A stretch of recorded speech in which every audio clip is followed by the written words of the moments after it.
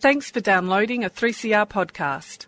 3CR is an independent community radio station based in Melbourne, Australia. We need your financial support to keep going. Go to www.3cr.org.au for more information and to donate online. Now stay tuned for your 3CR podcast. It's time to roll your sleeves up and get your hands dirty with Friends of the Earth. Dirt Radio. That's us, Dirt Radio. Good morning and welcome, Friends of the Earth. That's us. Check us out at fo.org.au. I'm John Langer. The campaign against the Adani coal mine proposed for Queensland in the Galilee Basin has been described as the biggest environmental battle in Australia since the Franklin Dam blockade. This coming Saturday, the protest is being taken national. All over Australia, the Stop Adani campaign is holding a day of special events and rallies. One of the key organizers is 350.org, and Blair Pallies. Sorry, Blair, I probably mispronounced your name. It's a tough one. Pallies, Blair Pallies, heads up 350.org in Australia, and she's with Dirt Radio, as you've just heard. Good morning, and thanks for your time. Thanks, John. Appreciate your spending some time on this big issue. Oh, that's a pleasure. And look, it's important, actually. And before we get to the Stop Adani National Day of Action on Saturday, I want to ask you about the Four Corners program last night on the ABC. The show focused on the power and influence of the Adani Corporation in India. And I wanted to ask you briefly, what did the program reveal about the company that makes the idea of going ahead with this Carmichael mine a very dubious proposition? Sure. Yeah, it's an interesting one. I mean, in that program, they actually didn't have time to cover all of the issues that Adani really poses both in India and in Australia in terms of illegal actions, charges brought against the company for various things, worker rights, violation of environmental regulations and laws, whole things that were built without any authority to do so in India, tax havens, tax evasion, even the sending in police to the Four Corners camera crew who were trying to investigate what Adani's reputation is like in India. You know, the heavy-handedness of this company and their activities around the world, investigations in other countries like South Africa as well.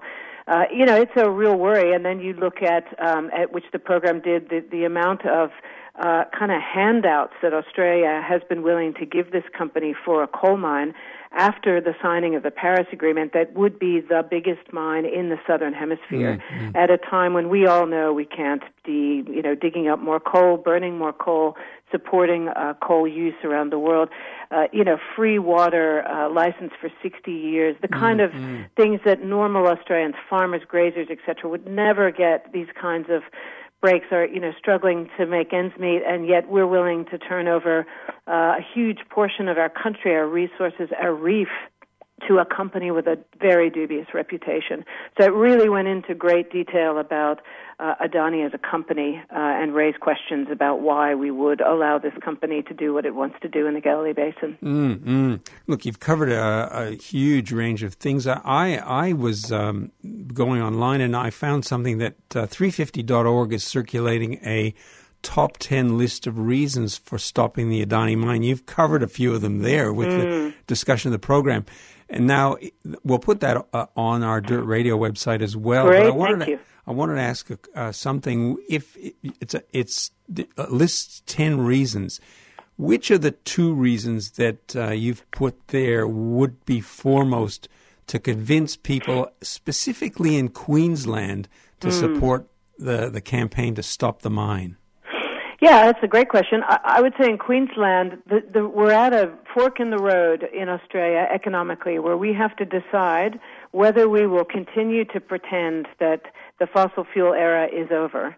It was not over, and make a choice to move on and find the economic reasons and ways we can make that shift into the low-carbon economy, whether that's directly into things like renewables or whether it's other industries. I mean, even things like having things like, internet hubs or communities where innovation and online services and those kinds of businesses can be supported in difficult economic condition places. So out-of-the-way communities and small towns, those sorts of things are what the rest of the world is looking to for the next economic boom.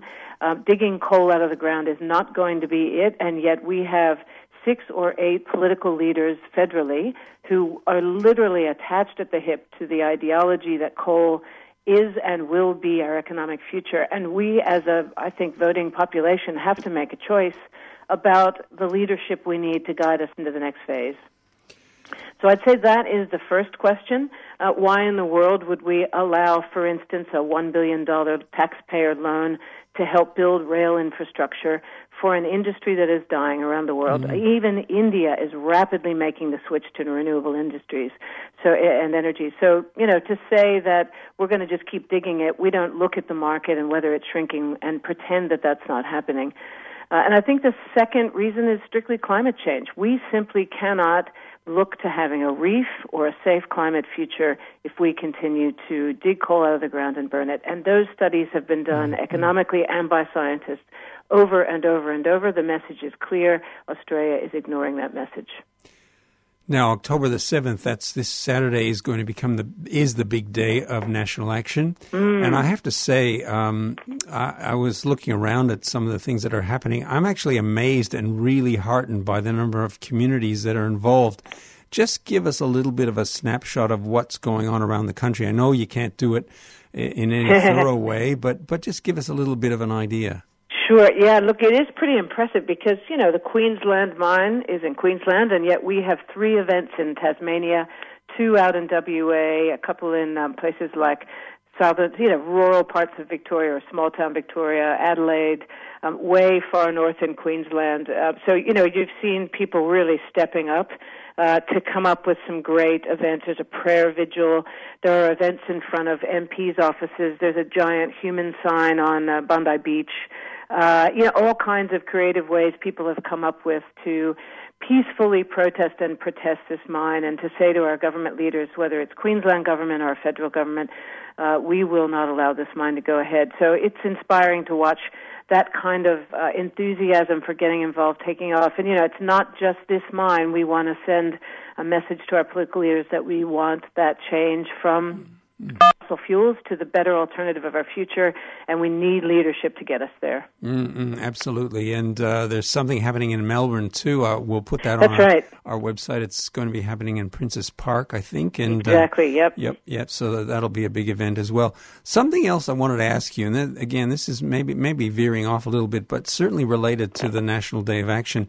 As a campaigner yourself, could you point to one factor or a couple of factors that this is a huge national mobilization? Is there one factor that sort of helped this sort of thing to happen?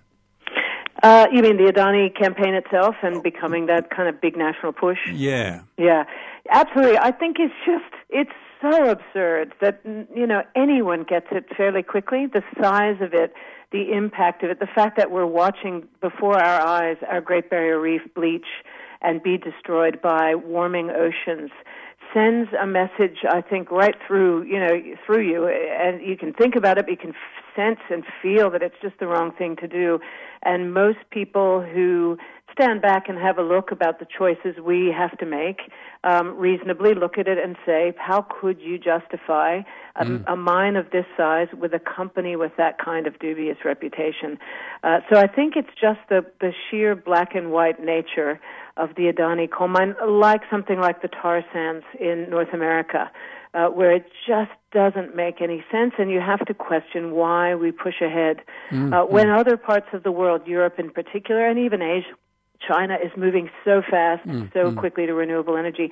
We know it can be done, that economies don't collapse, that countries continue to thrive, and yet we persist in going after a mine of this size. I think it's that resonates most with people, particularly people with kids and grandkids who look at it and think, what kind of a legacy are we leaving to the future generations of the world, but also here in Australia?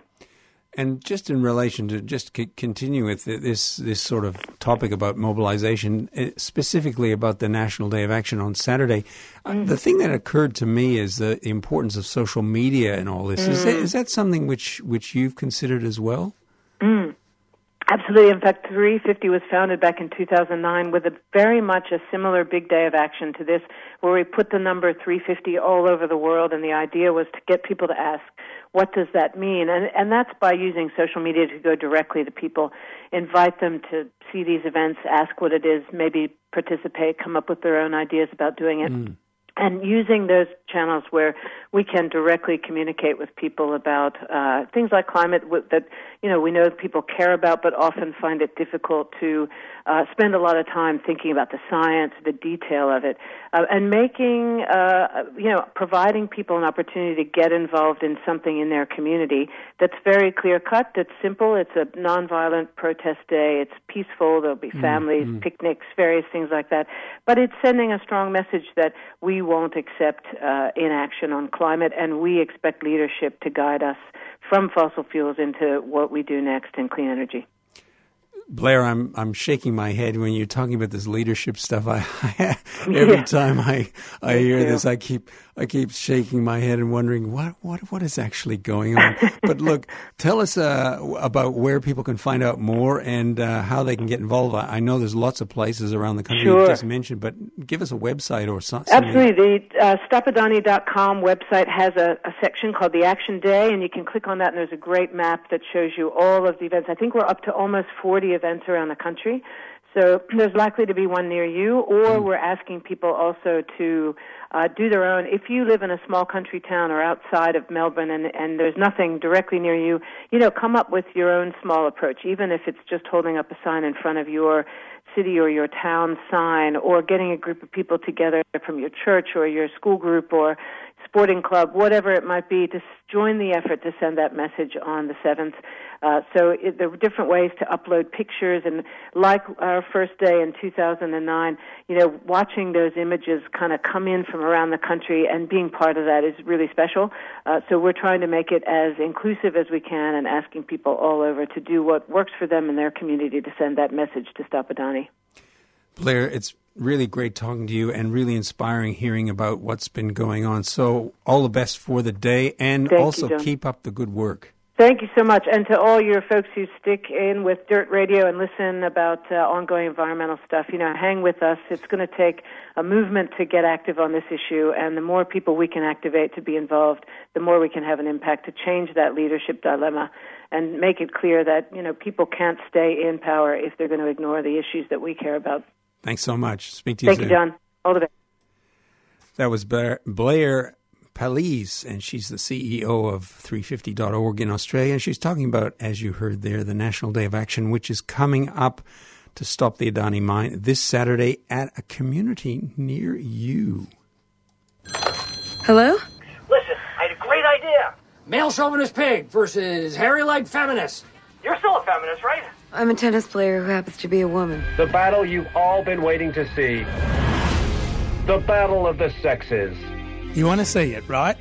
Then get along and support 3CR at the Palace Withcast Cinemas, 89 High Street, Northcote, on Thursday, October 5th, from 6:30pm, for a screening of Battle of the Sexes. You're offering the men's winner 8 times what you're offering the women's winner. The men are simply more exciting to watch. It's just biology. The story of the infamous tennis match between Billie Jean King and Bobby Riggs. Tickets are $25 and $20 concession. You can purchase online at 3cr.org.au, direct from the station at 21 Smith Street, Fitzroy, or by phoning 9419 8377 during business hours. All funds raised go to keeping 3CR on air. Battle of the Sexes screening, Thursday, October the 5th from 6:30pm. Does she have the nerve? Call Bobby. Tell him it's on. And you are with Dirt Radio. This is 3CR, and we're fo.org.au, Friends of the Earth. You can check us out online. Got a bit of a croak in my throat this morning. Our next guest is also deeply interested in and very dubious about the Adani Mine Project. Ruchira Talukdar is an Indian environmental advocate. She's worked as a strategist and campaigner with Greenpeace and the Australian Conservation Foundation. And right now she's doing research on making connections between anti-coal activism in India and Australia. Hello, Ruchira. Hi, John, and hello, everyone. Welcome to Dirt Radio. I wanted to get to the Four Corners program. I'm assuming that you watched it last night. Is that right? Yes, I did. I did indeed. And you've been observing the Adani Group for quite some time and the way it operates in India. What did you think about the program and what it revealed? Were there any surprises for you? Not surprises, really, but, when everything is actually put together, piled up on a plate and presented to you, it still is very shocking. The level of environmental violations and the impunity with which companies like Adani Enterprises operate in India is just unbelievable, actually. And it just kind of actually shows to the model of governance and economic development that's going on at the moment. So it is India's high growth rate over the last, it's slowed down a little now, but sustained over a period of 10 years, a high growth rate of 7% GDP increase in this new millennium. And that was through extractive economic development, that was through mining. And companies like Adani rose to wealth at that time. And that was not just because they were really clever at the game, it was also because of huge amounts of favoritism from governments. That has been the model of India's really high economic growth rate. That is how it has been sustained. Adani obviously takes the cake compared to all other companies.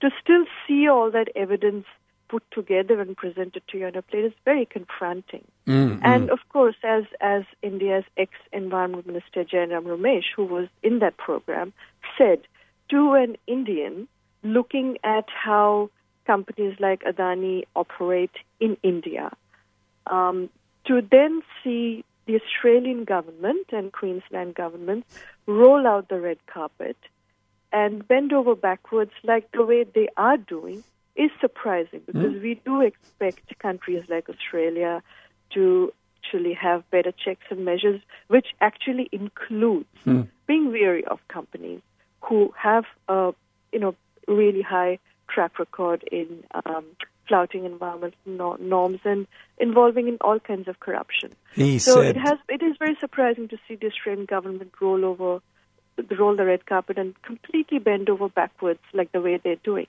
The former minister in the program, for people who didn't watch it, he said basically he expected Australia to do a little bit more of its homework before it got involved in these kinds of things. Yes.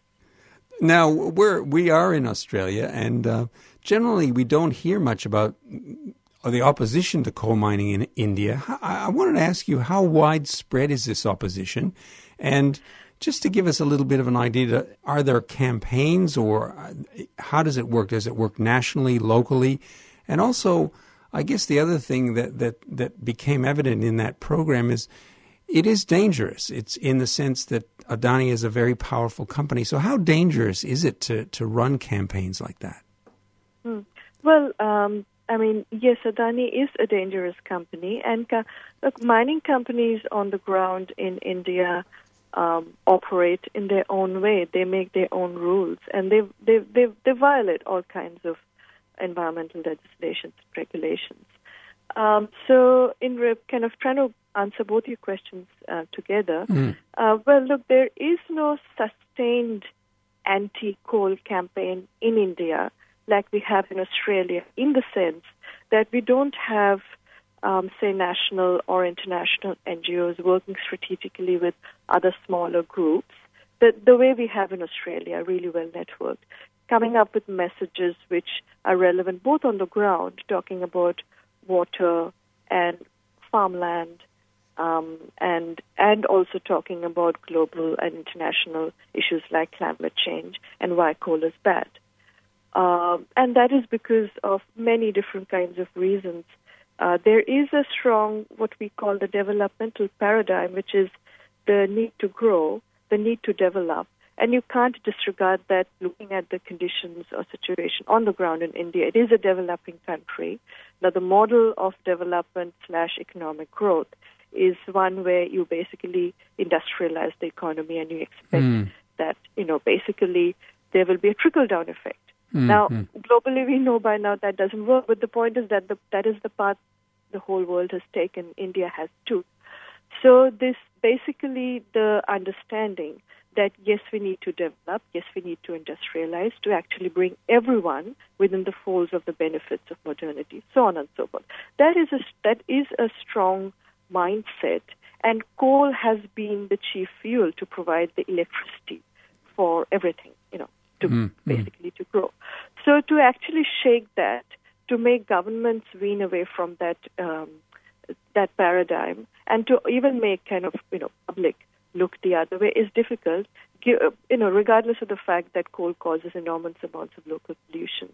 Now, what is interesting in terms of what has been happening over the last 20 years, which is pretty much the time that India has... So India used to be a socialist country till the end of the 1980s, and economic liberalization and basically opening up the economy to basically allow a lot of private direct investment, foreign direct investment, happened from the early 90s. And since then, there has been a lot of private players in domains which were purely of the state, that is electricity, mining, coal mining. Coal India Limited is the largest producer of coal in the world, and thermal power generation. These also started getting privatized, and many other sectors started getting privatized. With the coming of private players, there's been a loosening of a lot of different kinds of laws. And what has been happening is that private mining companies have been operating on the ground, and the state has been acquiring land for these private companies to operate. Now, this has actually led to a wave of a new kind of resistance. I mean, there's an argument that used to apply in India for a long time about the greater common good. Basically the state acquires land, the state mines, the state develops the state. That is all for the greater common good. Some communities must sacrifice because it is their land that they have to give up. Now, that greater common good notion does not apply anymore when you have private miners acquiring private wealth like Adani, and we know how Adani operates, coming in. And the land acquisition for resource mining, just not coal, but everything, has just skyrocketed in this time as well. So there is a tsunami of resistance on the ground, and that is happening from farmers, peasants, India's indigenous communities, whose land get affected, who get displaced. Now, these are communities who have, in some ways, seen earlier displacements because of India's earlier waves of industrial development, large dams in the 50s and 60s, big thermal power plants in the 1970s and 80s, and so on and so forth. But the scale of displacement that's happening now is enormous. So they have some prior knowledge, and they have some environmental, knowledge of environmental legislations now, so they're better prepared. So there is a wave of resistance on the ground. Now, these are not necessarily connected to bigger NGOs. In some places they are. I'll talk about one example just a little later, maybe in the interview. So it's not as coordinated, as sustained, and the message is not purely anti-coal like we have in Australia for a range of different reasons. Yes. But there is a mosaic of resistance coming from the ground. And something that I wanted to ask, and we're running out of time, but you're doing some research and trying to link up the opposition to coal mining in India and the opposition to coal mining in Australia. What are you trying to find, or what are those linkages that you're trying to make? And we'll have to be very, very brief because we are running out of time. Sure. I think one thing we really need to think about doing is not disregard the what the government says is the moral claim for selling coal. That is the poor in India need electricity. We should actually work with that argument and show that what the government is saying is false, but nevertheless not disregard that developmental need, because that is a very historic claim that India makes. And civil societies could work both with that claim and debunk it. The second is actually about talking about climate impacts.